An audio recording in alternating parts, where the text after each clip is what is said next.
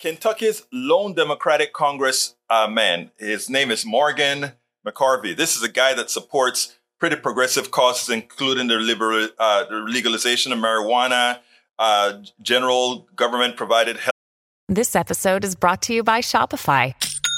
Forget the frustration of picking commerce platforms when you switch your business to Shopify, the global commerce platform that supercharges your selling wherever you sell. With Shopify, you'll harness the same intuitive features, trusted apps, and powerful analytics used by the world's leading brands. Sign up today for your $1 per month trial period at shopify.com/tech, all lowercase. That's shopify.com/tech. Care, etc., etc., etc. He came out strong. That is the kind of Democrat, in my humble opinion, and I don't know much about this guy, just know about what he did at this press conference.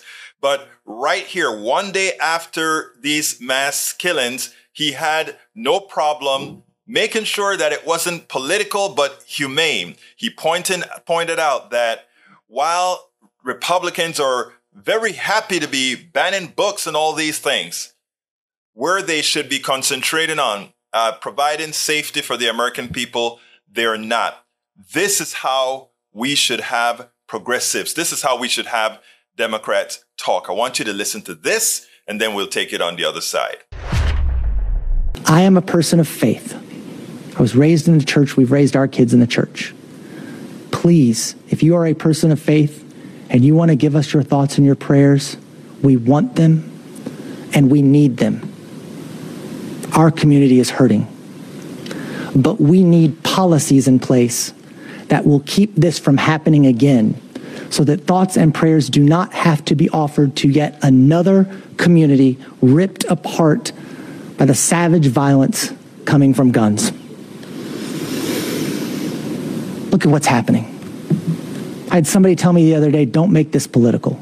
Fine, don't make this political. People's lives aren't political. Public safety isn't political. Put those policies in place that put people first.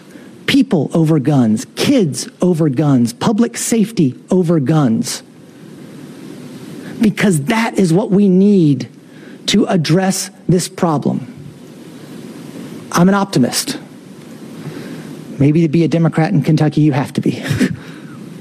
But I have seen us come together in the state legislature where I served before being elected to Congress, working with some of my conservative colleagues to introduce crisis aversion rights retention laws that would help temporarily remove firearms from people in crisis. This investigation is dynamic, it is ongoing. But we know this shooter purchased an AR-15 rifle on April 4th. We know he left a note. We know he texted or called at least one person to let them know he was suicidal and contemplating harm. But we don't have the tools on the books to deal with someone who is an imminent danger to themselves or to others. We can do this. We can come together at the federal level, working with each other to solve this problem, which is impacting all of us in a uniquely American way, and get universal background checks so that people who shouldn't have a gun can't buy one. That we are taking weapons of war off of our streets. That we are helping people who are in crisis. That is not a political issue, but it becomes one when Kentucky Republicans would rather ban books and pronouns and then make Kentucky a sanctuary state for weapons. We are hurting. And no matter what policy we pass, no, it will not bring back these people. This will not bring back our friends, our neighbors, and our loved ones. We will continue to get the resources for our community that we need. And we will continue to work to make sure that we have the policies in place that keep other families, other loved ones, other kids from going through this tragedy again. Now, he even made a funny joke. He said he's a hopeful guy.